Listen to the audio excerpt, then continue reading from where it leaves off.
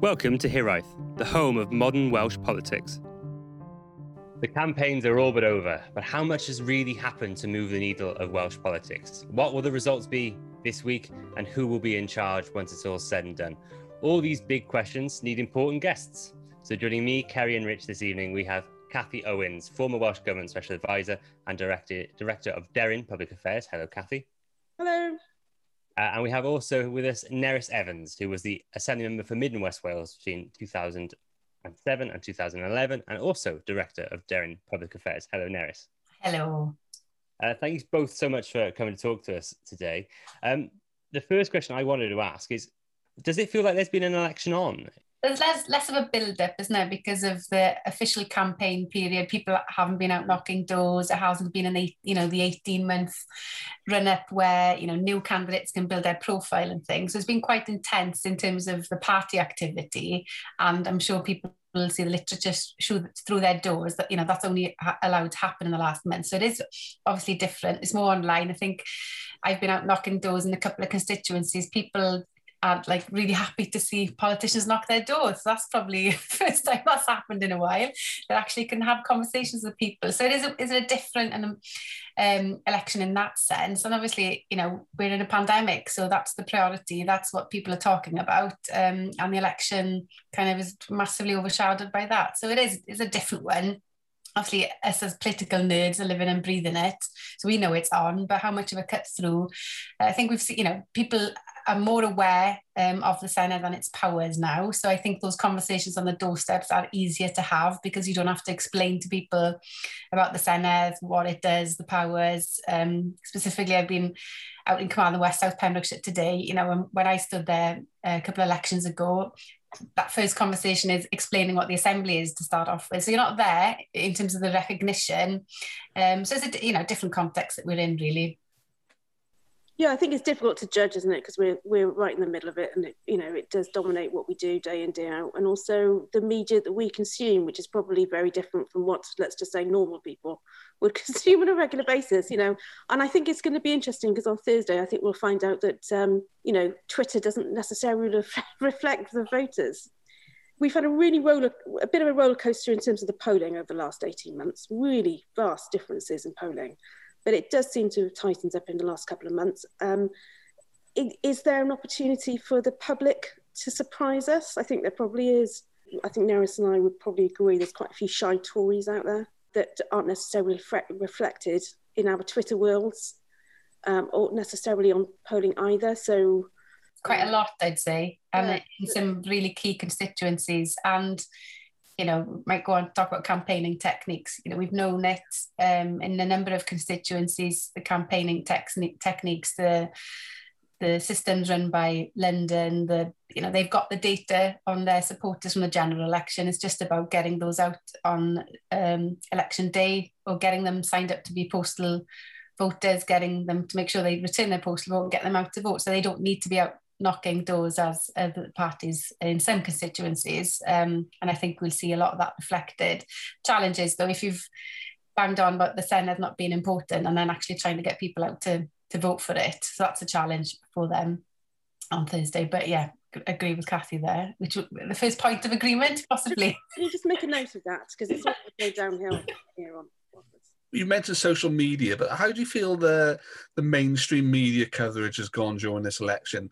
Has it been good enough? The Beeb were heavily criticised for the leaders' debate, I think. What's your take on the mainstream media approach to this election? I think it really has gone, it has changed so much in the last 15, 20 years. And it has been really odd. When you're in the middle of a campaign, you realise that the media campaign bears absolutely no relation to what you're doing every day. And I think that's the mainstream media channels, how do they cover this? Well, they sit down at the start of the campaign saying, this is how we're going to do it. This is what we're going to cover on this day. So it's actually quite hard for the party to say, well, actually, we'd like you to cover this over here. And they're saying, oh, well, sorry, it's transport day today, we're doing transport. It's like, well, yeah, but we're talking about social care. Oh no, we've decided to do transport today, so could you do it as a transport story? So it is really, you have to navigate that in terms of you have to have a better understanding of what and when to engage and how to engage with the mainstream media in a way that doesn't necessarily do exactly what they want. It's not going to necessarily reflect exactly what you want either. You've got to find a way to cut through in the middle. I have to say, those debates are not much fun for me to watch. And if I don't enjoy them, I can't imagine Mrs. Jones is enjoying them very much indeed. So I just think there's got to be a better way of doing that, hasn't there? I mean, it's a bit like a Rorschach test anyway, isn't it? You already know who you think, what you think about different people. Unless they make an absolute massive clanger, you're going to come out with just agreeing with who you thought was quite good before they went in. So I don't think they sway very much unless people, let's just say, make tits of themselves, and that doesn't happen very often. It gives you a little bit of an understanding of what they're really like, I guess, but is that really true?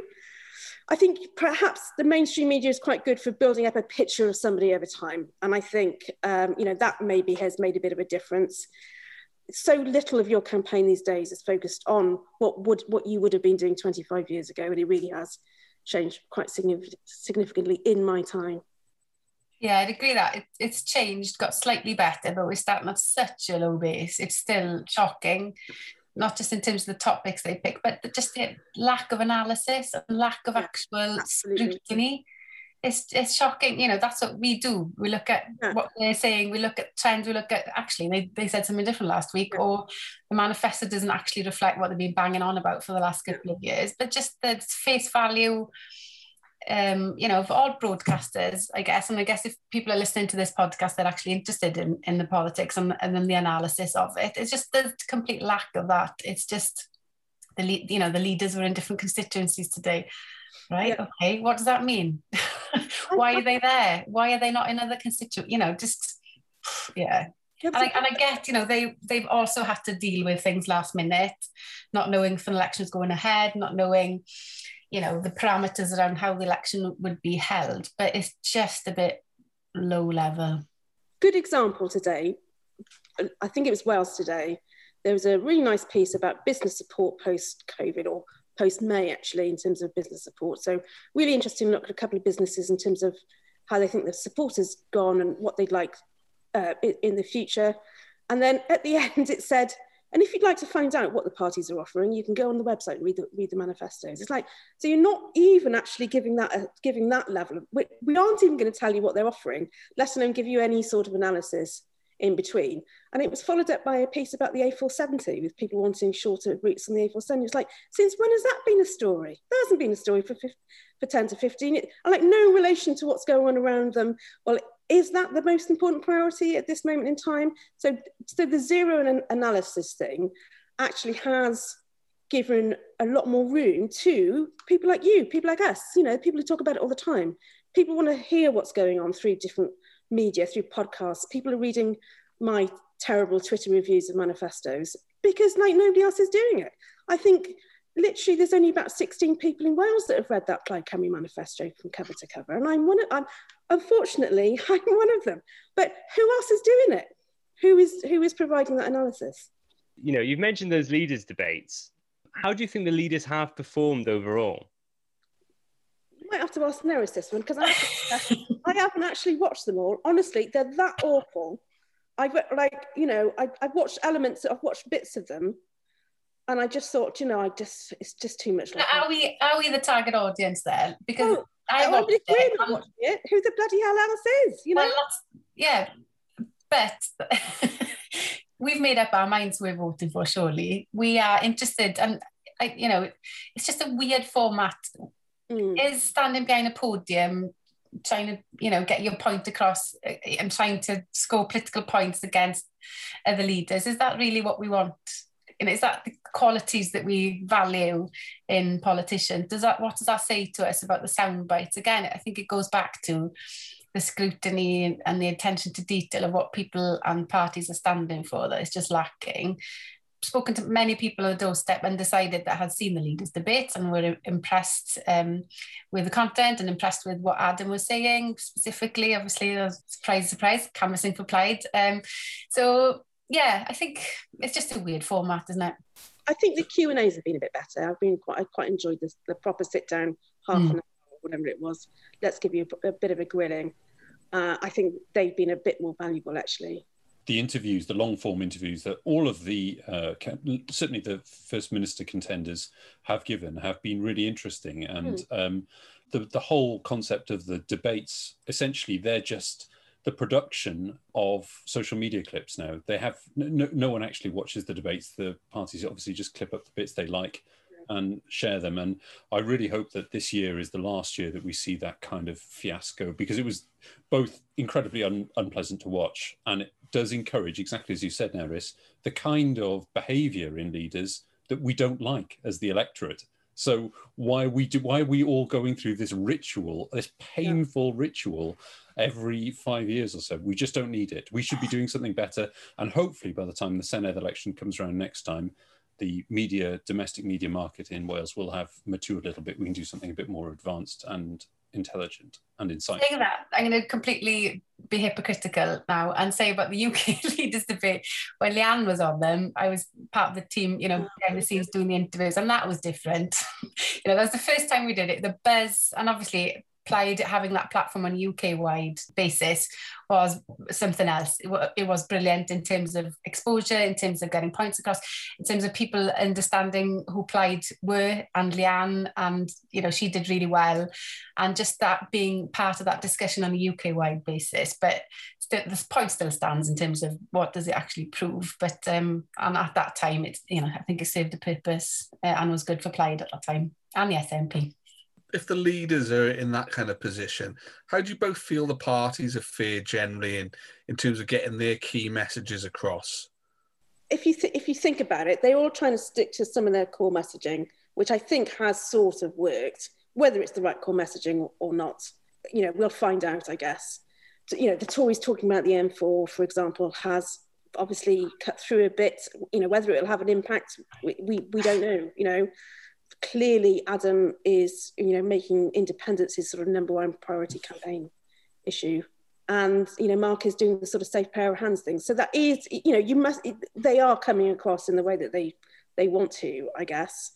And then it's just a case of, are we listening? Are we taking that on board? Is that something that is the right priority in these times? And I think that's where the election will show that. I mean, is the M4 going to make a difference in Newport West? Maybe the vote for the Labour Party in Newport West is a little bit softer, but I can't imagine that delivering the M4 at a time of COVID is what is going to, carry the Conservatives over the line. We're not seeing necessarily, in terms of priorities, do voters want to see independence as the key priority? I don't think so, unless you're already voting for Plaid, maybe, Well, half of Labour voters indicate us, Kathy. Yeah, and they'll be voting for Labour. But they not only will they be voting for Labour, but all the Labour supporters will also be voting for Labour. I don't think there's been enough of a switch there, because if that's the one thing you are going to be talking about, people haven't quite got there yet. Maybe they quite like the concept of it, but not the practicalities yet. So they're still voting for Labour. Unless the polls are telling us that actually there's been a significant shift and Plaid are going to make the big breakthrough this year, I think we're going to have to say that maybe that was a strategic decision that could have been better. I'm trying to find a polite way of putting this, Nerys. I can see that you're trying. Yeah, well, I think underneath those messages, though, as in, Kerry, a question about, the party messaging, there are top line things that we see and consume. But I would imagine that every party has got a quite sophisticated way of targeting their messaging according to the demographic they're trying to attract. So be that on social media, be that with targeted mail, be that with specific messages on the doorstep, according to the constituency or the region. So the difficulty there is not much difference between the key policies when, in some of those areas within the parties. So it's, 1,000 extra nurses, 2,000 extra nurses, social care, so how do you get your message across when it actually, what is the point of differentiation in some of those, more detailed messaging that they're trying to get across to key audiences, really? And it's a difficult one. And as we've looked at the manifesto, there is a lot of common ground in some of those key policy areas as well. So I know Rich wants to come in, but I unmuted first. So do the parties generally tailor messages to regions, because we did a little recording earlier on, which will come out tomorrow, and some of my friends in North Wales are saying that Betsy's still a big regional topic up there, but we found that down here in South Wales, it just doesn't register as a message. But I'm told that the Conservatives do use it in North Wales. So is that something the parties do? Do they tailor the messages to the regions? We've definitely seen that. And I think that Facebook advertising in particular has gone in that direction, and also the direct mail. So, a lot of people will be getting gold-plated letters from Boris Johnson, handwritten in North East Wales. This is where the parties differ a little bit. The Conservatives are really quite good at this, and they've got a lot of money to do it. It is quite a costly thing to do. They'll be getting a lot of targeted letters with Boris Johnson's face on it. And it will be very targeted for each particular patch or each particular cohort. They've got very good data, that's quite granular. But all parties will amend their online advertising as well. So the M4 message is really being pushed in Newport, for example, and less elsewhere. So we are seeing quite a targeted variation where we're talking about online advertising and potentially local leafleting as well. There's quite a few parties offering independence now in this election, but the major ones you'd say are Plaid and the Green Party. Look at Kathy's face. Shock and horror. When you say offering independence, asking people to vote for it, but they can't maybe deliver it. Yeah, I understand. And they can't win any seats either. Apart from that, they're offering it. But do you feel like they've almost sort of held back on it a bit? Adam seems to have stopped talking about it quite as much as I thought he was going to. Do you think that's a response to the fact that people don't really want to talk about independence as much as our sort of weird Twitter bubbles are all ablaze with it all the time? Firstly, on the Greens, I am a bit disappointed, but they have disappeared over the last 5 years. They had quite a high profile 5 years ago. They're not going to increase their vote. They're going to get about 3.5%. So it really doesn't matter what he says because nobody's ever heard of him. And then I think with Adam, I think he has actually been talking about independence a fair bit as that point of difference. But I just don't think the vote, I'm not sure who he's trying to target there. In terms, I think this election mainly is between Mark Drakeford and Boris Johnson, weirdly. But, for the Labour Party, it is an election in which they're standing against the Conservatives in the main. There are only, say, 2 seats in which they are standing against Plaid Cymru. If pushing independence as your number one concern is your point of difference, strategically, I don't think it's breaking through in Labour areas. So where do Plaid Cymru go from here is what I would question in terms of big strategic issues. Are they going to try and capture a couple of the Conservative rural marginals in the future? Or, do they shift in a particular way that is more attractive to Labour heartlands? I'm not quite sure, but I think they are going to have these decisions after the election because, there's no doubt Plaid are going to get more seats than they've got now, partly because of the number of UKIP seats that are coming back on the list, both to the Conservatives and Plaid Cymru through the maths in a sense. But through the math, or through people voting Plaid? Well, yes, but post the, let's talk about the UKIP 7 really. They are naturally coming back anyway. So I don't think Plaid are going to increase their vote substantially. They aren't, they might build 1 or 2 points, but the polling isn't saying that they're significantly growing their votes. And it doesn't look like they're significantly growing their vote in Labour seats. So I think that's a big decision for Plaid after the election in terms of which direction they go.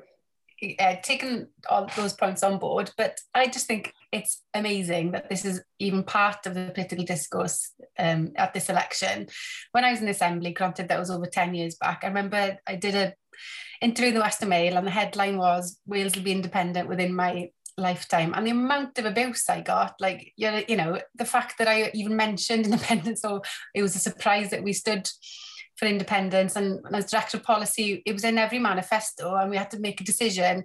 Do we lead this? Is it in the top 2 pages, or do we hide it in the back when we're talking about Wales and the world and all the rest of it? So the fact that it's even been discussed, the fact that the indie curious Labour supporters, in fact 3 Labour candidates support it, for me that massively shifts the dial. And part of it is because of external things happening in terms of the rest of the UK, part of it is that momentum in terms of Yes Cymru. I think Adam's been right to lead on that and to use that as a key policy aim. for us, this is what we've been thinking and wanting for as Plaid members for so long, and I think now we've got the confidence to talk about it. So for me, even having this as part of discussion is a massive positive thing. Just to put a negative bit of spin on that, and I do apologise, Nerys, what you're basically saying is independence is no longer a drag on the Plaid Cymru tickets, and I think that's a different way of looking at it. And those 3 Labour candidates are definitely voting for Labour, is my point. Yeah, and my point is it's something mainstream. The fact we've got this political podcast and we're talking about independence, for me, the fact that we actually talk about it is a good thing. Which is my point back to Matthew. That's not the first question to be asking, I don't think. It's just not the priority of the voters. TUC put something out today that was really interesting. What people want to hear about is about investment in public services and, and jobs. So I really do think that, we can talk about this until the cows come home. But, and there's a lot of it in our Twitter world. But, Twitter is not the electorate. But just to follow up on that, Cathy, I think one of the interesting things about that TUC polling very clearly showed that the direction of travel for the whole population of Wales was to more autonomy for Wales. I think that's exactly where the Labour Party is sitting at the moment. And I think the Labour Party have done enough, and Marcus Drakeford has sort of done enough to be able to demonstrate that, they're pro-devolution, that they stand up to London and blunt any projected growth of a Plaid Cymru vote, because quite a few people have joined Yes Cymru on Twitter. It's just it's two different things, I'd say. But the interesting thing, and this is where I imagine I'll get a wry smile from Nerys from saying this, is that more devolution for Wales is also something that the party can't deliver. It has as much chance of getting more devolution as independence while Boris Johnson is still Prime Minister. So what I was going to follow up on is the fact that the idea of independence as an idea, I think it's a term that has a very weird kind of interpretation of what that word actually means, because when Plaid Cymru launched their Independence Manor Commission earlier in the year, the conclusion was confederalism. And you look at the ambitions as laid out by a huge swathe of the campaigns within the Labour Party, and the answer is, for the future, is confederalism. Put that on a T-shirt. It's just so unsexy to be sitting. Hang on, I've got my confederalism T-shirt on. We've got to find such a better way of describing this, because it's just, it's really quite sexy to be at either end of this spectrum, isn't it? But it's just really boring to be in the middle. Yes. But somehow that is actually where most people in Wales are sitting. I think we've got to find a better way of describing it. Well, actually, I think the argument here is particularly from the people who, understandably have a long-standing disagreement with the ideals and electoral threat posed by Plaid Cymru, is that independence has previously been a stick to beat Plaid Cymru, and actually what it has now become for an element within the Labour Party is an electrifying element, although it may not actually cause voters to switch from one party allegiance to another. The salience has lifted as a discussion point. I think electrifying is pushing it a little bit, Richard. You just called it sexy. No, it's not. It's not sexy. It's not an electrifying issue. My point being, we are still talking about the Constitution. Mrs. Jones is definitely not talking about the Constitution. We can talk about it until the cows come home. Yes, we are having more sensible conversations about it, and I'm over the moon that that people better understand devolution, and I absolutely want to see more of it. We've got to find a way of making the UK work better, and but there are some benefits in having mutually agreed unions with frictionless borders. Unfortunately, we're not going to have that because the internal market bill. But anyway, that's another thing. That gets to the very heart of it. Who's voting about that? No one is voting on these issues. It is, it's nurses, it's social care, it's jobs, and it isn't where the election is. I think I heard somebody saying that this election was all about COVID and the Constitution. I really don't think it is. I think it's about the recovery. It's about COVID, no doubt. It's about who can be trusted to get the NHS back on track in a way and to deliver those jobs. I suppose after the election, if Plaid Cymru have been able to galvanise all those people who are indie curious to vote for them, we're going to have a huge shift in the pattern of voting. None of the polling has suggested that is going to happen. So, I think there's still some work to be done there. But there is a party, obviously, talking about abolition of the Senedd, but they're one of a number of small parties. Like, how do both of you feel that the small parties might fare in this election? I spent most of a rainy bank holiday going through the maths on the regional seats, and at least 4 people have read that article, no doubt. But it is quite interesting because it is quite difficult for Abolish the Assembly not to win a couple of seats, given the maths that we've got. You know, if they can consolidate that vote in a way that voters understand it, because that's the problem. They are competing against other abolitionist groups, aren't they, really? The electoral system means that you only need to get about 6%, 6.5% in a region to win a regional vote, win a regional seat. And they're polling at 7%. So it'd be quite hard for them not to get a seat in at least 3 different regions. I think 3 is where we'll probably end up with. It could be that voters, you know, when they actually put their cross on the ballot, maybe they haven't been sophisticated enough in their campaigning, and then people still think that UKIP and Reform and whoever the hell else is on the ballot paper also reflect their views, so they aren't consolidated into one set of voters. But theoretically, there's enough votes on that sort of contrarian right for at least 3 Abolish seats, I would say. And if you think about it, what difference will it make, right? If you look at the amazing legacy left behind by those 7 UKIP Senedd members, I mean, it's pretty much zero, isn't it? I mean, you could look back at what they've delivered over time, over the last 5 years. And I think, you know, actually UKIP, you know, we talked to UKIP before the last election about potentially what was going to be in their manifesto. And afterwards we just thought, you know, we never need to speak to these people again. And they provided a little bit of sort of contrarian right-wing challenge at FMQs once a week. It was a bit of comedy. We all tweeted about the mild racism, sexism, homophobia, and that was about it. They made no difference to what was going on, other than by actually changing the numbers so much that, you know, Plaid and Conservatives couldn't do the pre-election agreement that they wanted, and Cameron was First Minister by the end of the week. So, you know, the numbers actually helped. So what other difference did they make? So the fact that we're going to get Mark Reckless back, what difference will it make over the next few years? Will they be able to successfully use that platform to galvanise further abolitionist votes? Well, I think the opposite is true, isn't it? So, you know, what difference would it make? And the big problem that we face if we do get more of similar candidates elected who do run essentially the EU Parliament playbook of UKIP, which is to sit there, complain, make a lot of noise and contribute nothing, is that we actually lose the ability to legislate, particularly if we need a supermajority for that kind of reform in the Senedd in the next term. It kind of should be a wake-up call for all parties, certainly those of the centre and the left, to prioritise Senedd reform. Do you think we'll see that in the next term? You know, will 3 of them, having 3 abolished Senedd members, stop any agreed deal between, you know, if there is one about the size of the Assembly? Absolutely not. Really, it's not going to make that much difference. Yeah, and the key to that is the Labour Party, and I'm sure most Labour MSs would support constitutional reform, increasing the size of the Senedd, changing the voting system. It's whether the Labour Party prioritises enough, whether they think it's electorally popular, whether it's a priority for a programme of government. And obviously, I would suggest that it would be very high up on the list of Plaid priorities, and Plaid would very usefully give the Labour Party cover in order to do that, I would suggest. But it wouldn't be a difficult sell. I think the Labour Party would be really happy to sign up, not really happy, would be content to sign up to it. Is that a point of agreement, Cathy?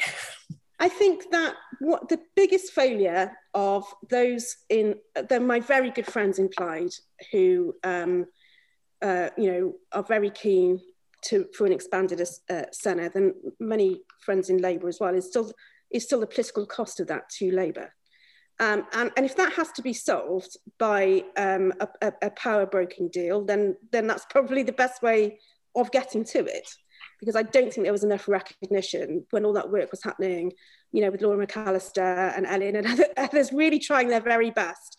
You know, it was like you're pointing your guns in the wrong direction here. You've got to reduce the political cost of Labour to make this happen. Therefore, you've got to persuade the Conservatives. It's not, you know, we're standing against the Conservatives at a UK level. You know, if at the same time, you know, you're going to say that we're increasing the number of the cost of politics, all this sort of thing. So that's the issue. And if reducing the cost of that is saying, well, we had to do it as part of a power broking agreement, then I think that makes sense. It's probably the only way of getting it done, to be honest. I just want to just look at the remaining small parties, which we might have. I think, Cathy, you commented on the Greens, which is, as a Green myself, it was quite devastating remarks. But we've also got the Lib Dems. I think when you were both in the Assembly, the Senedd, you know, they were a much stronger party than what they are now. Where do you see the future with them? I'm also a Brecon and Radnor boy, so following that with much interest. Do you see them in the next Senedd? Yes, Yeah. I mean, the maths makes it impossible for them not to, in a sense, given where they're polling, if you see what I mean.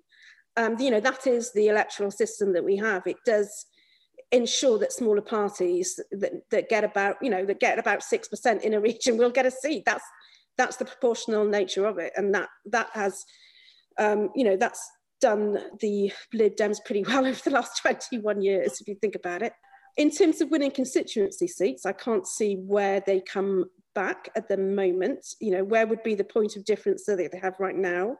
It might be, if you think about it, that Brexit has actually quite significantly shifted our long-term electoral politics. You know, the whole left-right Lib Dems potentially in the middle sort of doesn't really make that much sense anymore. You know, it's a really hard road for Labour as well. You know, I think Labour at a UK level, I think on Thursday they're going to, you know, it's not going to be pretty. Brexit might have shifted that quite significantly. So, you know, why would you vote Lib Dem? Where is the significant point of difference? It is a bit of a challenge for them. Plus, they also went into government with the Tories. So hashtag on a T-shirt in Wales every time there's an election. So it's quite difficult for them. You know, where they haven't got a very convincing UK leader or a convincing UK platform. Their platform in Wales is no difference at all to the other mainstream parties that are standing here in Wales. So unless you have a particular interest at a local level and you think Bill Powell is the guy that's going to deliver something different for you, you know, why would you vote Lib Dem? Unless you really don't like the Conservatives, and maybe that's a way back for them, you know. But then again, how many £9,000 sofas does Boris have to get donors to buy for him before you actually stop voting Conservatives in Brecon and Radnorshire? Tory supporters don't mind that, though, do they? Yeah, exactly. But yeah, it's Jane Dodds on the list, isn't it? And, you know, paying tribute to Kirsty Williams, I think she's been a brilliant minister over the last Senedd term. Really, in terms of her policy platform, in terms of her engagement and comms, and, you know, being a good minister, but that not translating to any change in the electoral fortunes of the Lib Dems, because she's busy being the education minister, and you know, the capacity of the Lib Dems party and that function to keep the party going and support constituencies just isn't there. You know, it was weak years ago, and it's even weaker now because that attention to party mechanics just isn't there. So it would be Jane Dodds on the list. And if you look at, what was it, the last but one poll with Labour on 29, which I don't think will happen, but obviously then Mark phones up Jane, we'll have a similar deal, but that's very, very unlikely. And it depends what they do with that. If they will get one MS elected, and Jane being that on Thursday, what do they need to do to change that dial in terms of not just their positioning and their policy platform, but also their, you know, internal mechanics and capacity to deliver change in some of the key seats they need to win over. So I think we've all got sort of used to those slightly disingenuous Lib Dem bar charts, but I was really interested to read your analysis, actually, Cathy, on how honest some of the parties are being with regards to the list this election round, this time around on this election. Are those parties being disingenuous? Are some parties being slightly disingenuous with regards to if they are the best option to keep, for example, keep the Tories out, which I keep seeing a lot of in South Wales Central? Absolutely. If they're saying we have proof to demonstrate that by voting for us on the list, by lending us your support on the list, you will definitely keep out A, the awful people on the right, or B, the awful people on the left. It is not true. Because the maths are different in every region, for a start. Secondly, how much can you shift the dial? The percentages are so small. It's, you know, it is really difficult to predict. You know, changing one constituency seat within a region has a much bigger effect, potentially. So I think in every region, you've got to look at the maths, which is what I spent all day yesterday doing. And, you know, at least, as I said, 6 people will have read, Matthew, thank you very much for having read that article. Even Neris has read, skim read it, I think she said today. It's a really fascinating system. It's so difficult to predict. It is virtually impossible to predict who's going to get the 4th seat in every patch. So to suggest it's the same in 5 regions is complete and utter tosh. And you have to be able to explain that there's a bit of complexity here. There is no doubt in certain regions, if you really wanted to keep the Conservatives from getting the 4th seat, there is a potential to vote Plaid Cymru. In a couple of regions, actually, it would be better potentially to vote Lib Dem. And in a couple of regions, you really need to be voting Labour on the list to keep the Tories from winning the seats. And, you know, let's face it, there are people on the other side of the argument who are trying to do exactly the same in terms of the Conservatives and abolish as well. And again, it really is quite tricky to manage that. So if somebody is telling you you should vote for this party in every region on the list, they aren't being straightforward with you. You know, if you look at the wording, it is, you know, lend us your second vote or whatever. It's not saying this will definitely keep this person out, etc., etc. So yeah, except that's exactly what Plaid Cymru has been saying today on Twitter. Of course, that's what, just have a look at Liz's tweet. Okay.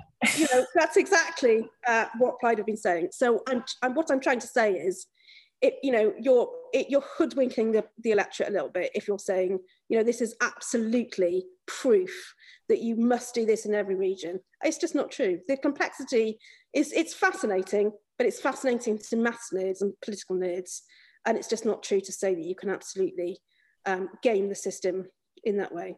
But the margins are so tight in them. I mean, when I got elected in Mid and West, Plaid won Llanelli and still managed to get the 4th, as in Ceredigion, Meirin Dwyfor, Carmarthen East and Llanelli, 4 constituencies out of 8, and we still managed to get the 4th seat on the list. But it was literally out of 60-odd thousand votes, there was literally a couple of hundred in it, where it was the Plaid seat, I think Labour, or I think the Lib Dems would have taken a second or the 1st seat, I can't remember. So, you know, literally a couple of hundred in it out of 60-odd thousand. So, you know, it's so hard to predict. I'm so old. I just tell you a story. I actually had to make sure that the Labour Party HQ had Joyce Watson's mobile number after she got elected. It was a comedy event. But what I mean is we should be more used to this by now. We should have a better understanding by now about how this stuff works.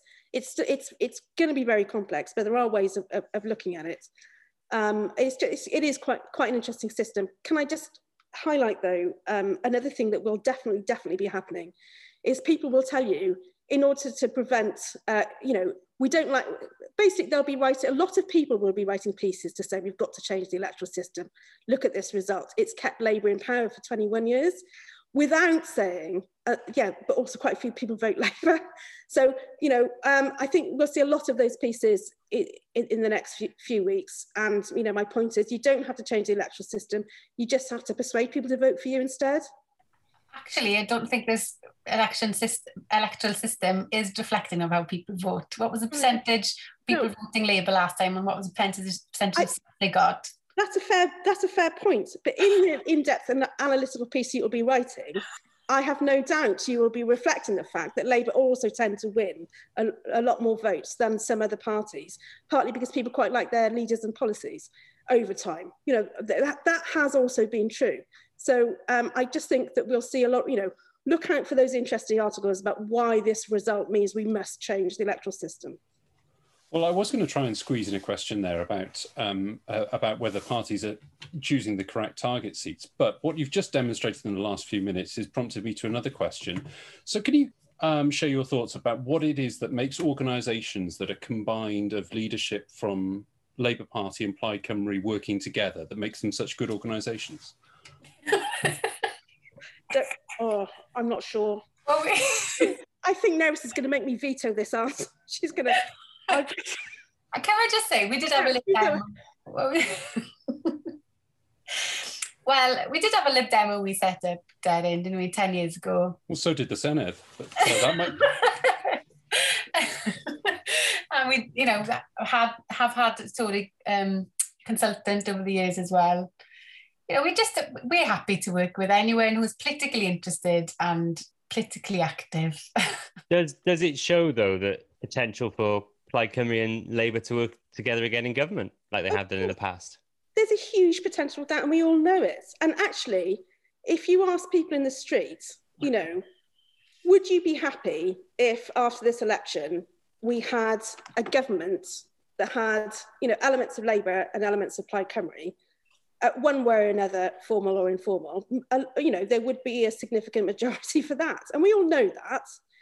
People quite like parties working together for any reason, in that, they quite like multiple parties being in government. And that's what we've had for 21 years. We haven't had a Labour majority government for the last 21 years.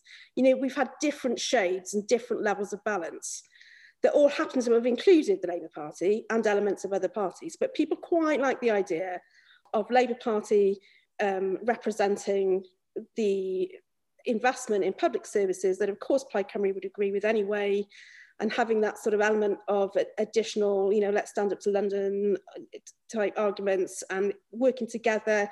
Nobody has a monopoly on good ideas, all of those things. So people quite like parties working together. So even if at the end of next week, Mark Drakeford was in a position to form a minority government, he would still be in a position to seek the agreement from Plaid Cymru one way or another in forming government. It's better.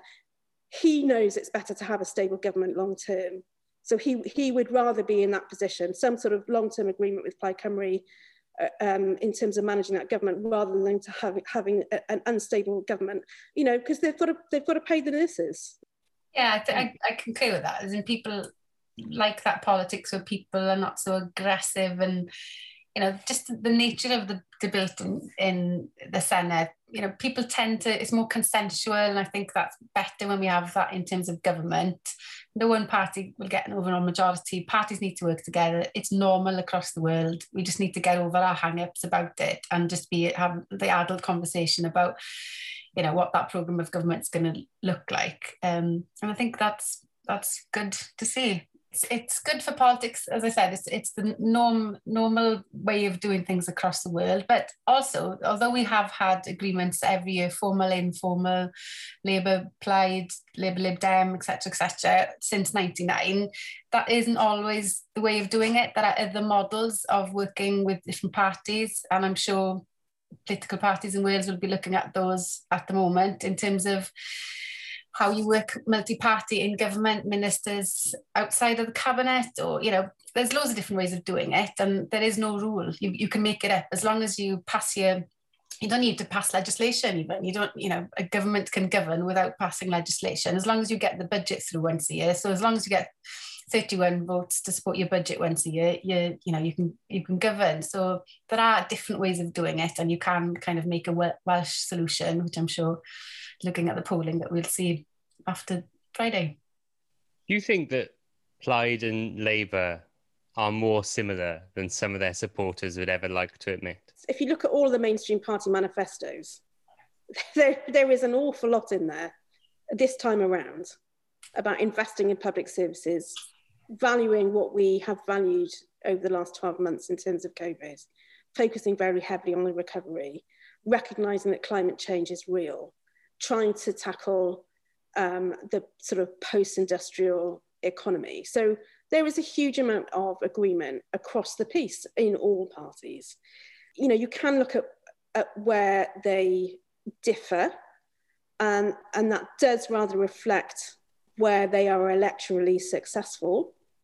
And I think that the work has to be done on reaching that harmonious consensus, which is sort of equally challenging for both parties, if you see what I mean. This isn't about scoring points when you're in government. This is about agreeing a programme of government in some detail ahead of time, knowing that not everybody in your electoral cohorts are going to be very happy about that on both sides, but actually agreeing in the main, we've got to find a way through this. So we're going to have some really interesting conversations. And I think just something I've said quite often is the fact that, you know, whoever's in power, whatever we do, we've got the Senedd, which has a certain amount of powers and a certain amount of sort of political balance, which means it's really quite difficult to do very controversial things and things that take more than 5 years and things that are very expensive. So you've got to have at least two parties in agreement if you're going to reform the NHS or change the structure of the, you know, local authorities, or build a motorway that costs £2 billion. You know, those big infrastructure projects. You've got to have an agreement with two parties to do that. So that has limited some of the huge reformist agenda. So I think, you know, what might that potential One Wales 2 look like? Not dissimilar from the fundamentals of both manifestos, without some of the, let's say, crazy stuff. We won't go into that now, Nerys. And I think that some of the potential for disagreement is around, actually, it's around environmentalism and how far we go with that over the next 5 years, and whose voice is the loudest in that debate. You know, the need to reform the land use system and how far we can go on that could be tempered somewhat by electoral cohorts that support Plaid Cymru, and no doubt Plaid Cymru's ambitions around constitutional change may be somewhat tempered by the cohorts within the Labour group. So I think, you know, that's where we might see some of those disagreements over the next 2 years. But it's something that both Mark Drakeford and Adam Price know that they're going to have to grapple with, I guess, in order to form that government, if that is the way that it goes. You know, we can't be sure. Yes, we're talking about it. You know, there's quite a significant potential after next week for it to be an element of a Labour-led government to some degree, but with, you know, some form of Plaid balance, whether it's formal or informal.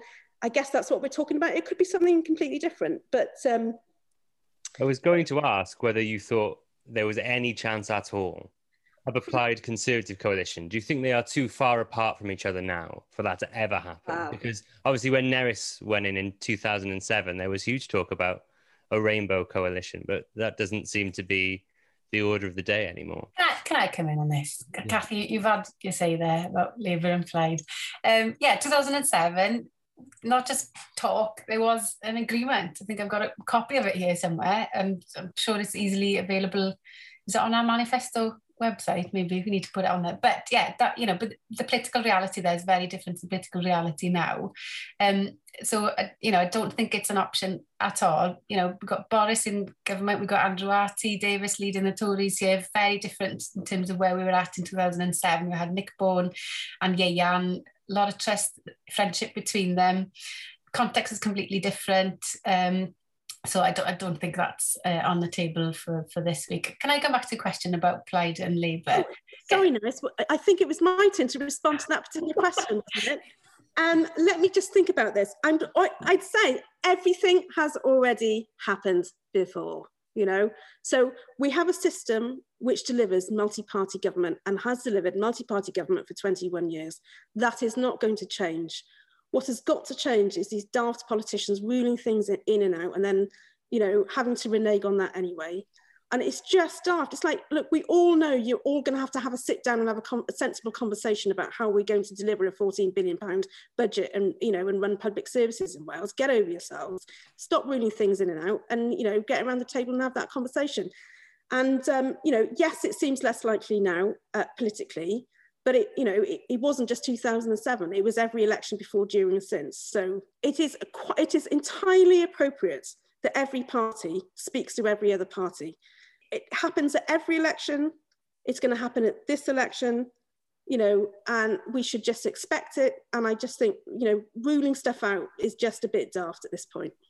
But going back to the question about Labour and Plaid, I think, yeah, fine on some of the social justice agenda. And if you look at the manifestos, there is a lot of common ground. If you look at the compacts and the budget agreements and the legislative support between both parties for the last couple of years, there is a lot of common ground, but fundamentally, you know, the point of disagreement is the lack of ambition in terms of Wales as a nation, powers, constitution, you know, all of that, that's just missing from the Labour Party. And that is fundamentally the difference. We have different political opinions, very strongly held, but fundamentally it's that belief in that we, you know, the Plaid Cymru belief is that we're a nation, we should have the powers, we should have independence, we should be able to make these decisions for ourselves. And that is the massive dividing line between the ambition that we've got compared to the Labour manifesto. So yeah, fine, on some of the social policies, some of the things that the Assembly, Senedd has powers over, there's a lot of common ground. So I would see it quite easy to put a coalition, a formal, informal agreement together between the two parties based on the manifestos. But as you said, Kathy, there is also common ground. And the reality is 2007, it was easy to put together that rainbow document.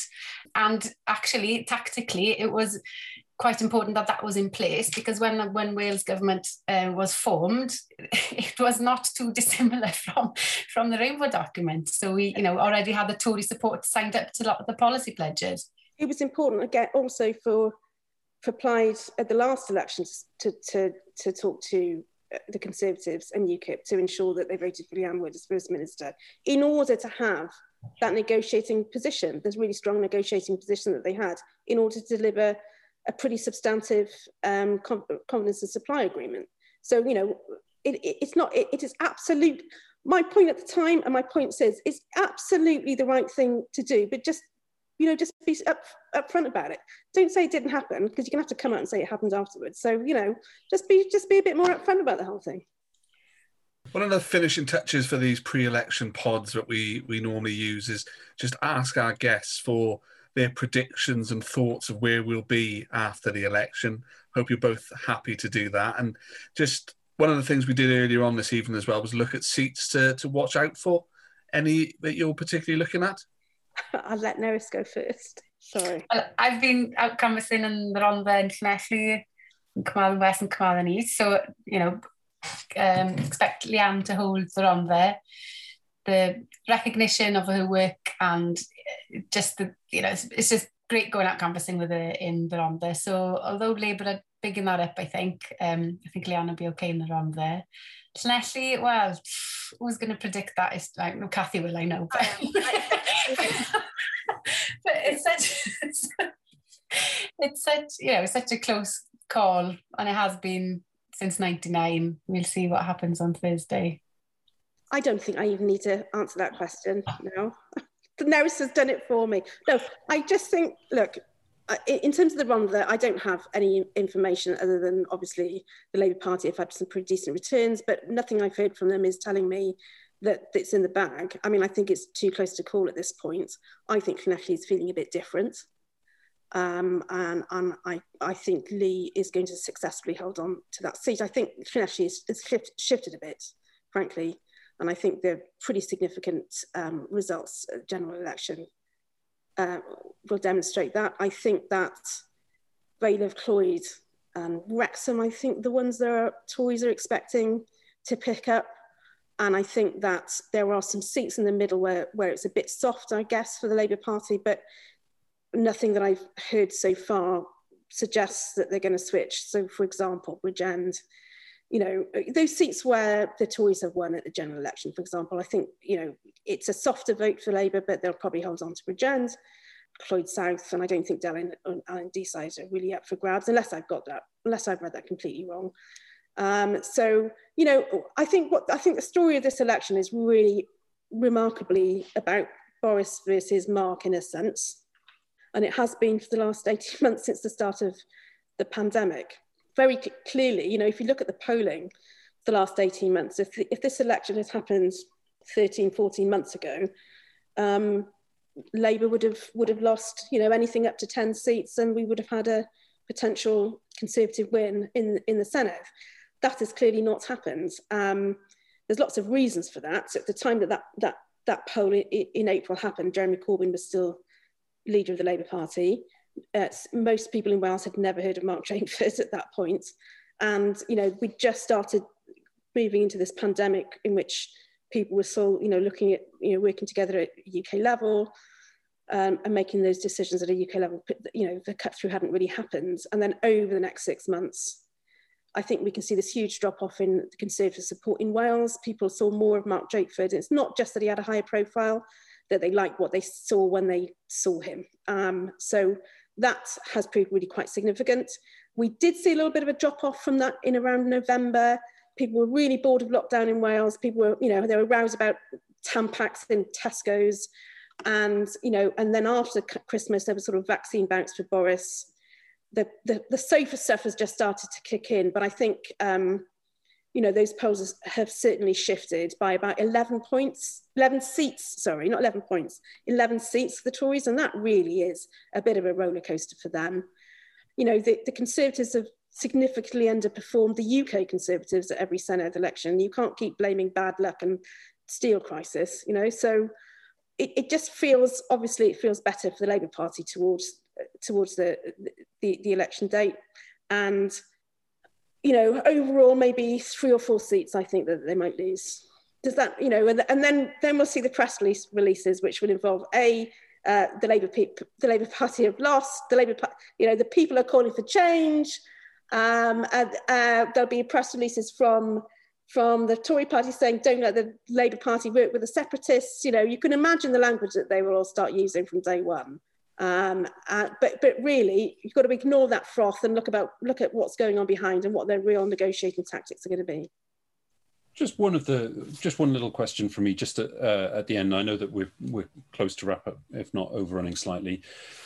One of the weirdly different things about a Welsh election, as opposed to an election across the border in England or in Scotland, is that it's only people in Wales that seem to care about it. But this time round, we have started to see a little bit of coverage in the UK media, and even, you know, Ireland and elsewhere have even paid, you know, a very, very small amount of interest in Wales. Do you think that this is in some ways or another, a breakout election for the Welsh Parliament in any way? Or wow. Your two faces, for listeners, the two faces of both Cathy and Nerys right now is really despondent, and this is not going to be an optimistic answer. No, I think if you looked at every broadsheet coverage, it would be just exactly the same as it was 5 years ago, where they sent one random person to Wales once during the middle of the election, and the whole story is about how different it is from England rather than what's going on here. It's just, you know, and we can't expect any more than that at this point in time. You know, they're just not interested. That it's not going to change. Are they not interested because we're not interesting? You know, we're not interesting to people who live within the M25. That's basically it. It's just not good enough, is it? Is in the analysis on the BBC and other broadcasters, it's just all in the context of English local elections or Scotland, and, you know, maybe an add-on of what's happening here. And it reflects what we've seen in terms of the pandemic stuff, and it's just all framed around England.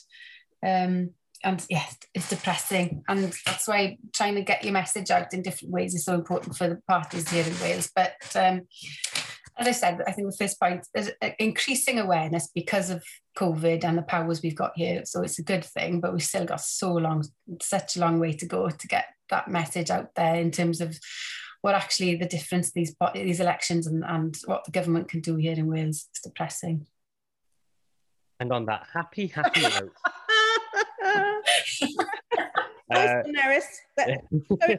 Showing ambition for Wales. Need some kind of constitutional reform to liven things up a bit. That's the introduction to the pod sorted. Yeah. I just want to say thank you so much both to Cathy and Nerys for coming along to talk to us tonight. If people want to hear more from you and find you on Twitter, where can they go? Cathy? Oh gosh, Cathy_Owens. Grand. And Nerys? I'm just Nerys Evans. There's only one. Brilliant. There's only one. Well, thank you so much for talking to us tonight. And if you want to find out more about what's happening at Hiraeth, please find us on Medium at Hiraeth Blog Cymru, on Facebook at Hiraeth Blog Cymru, and on Twitter at Hiraeth Blog. Thank you for listening to Hiraeth. If you like what you heard, please don't forget to subscribe, rate, and review.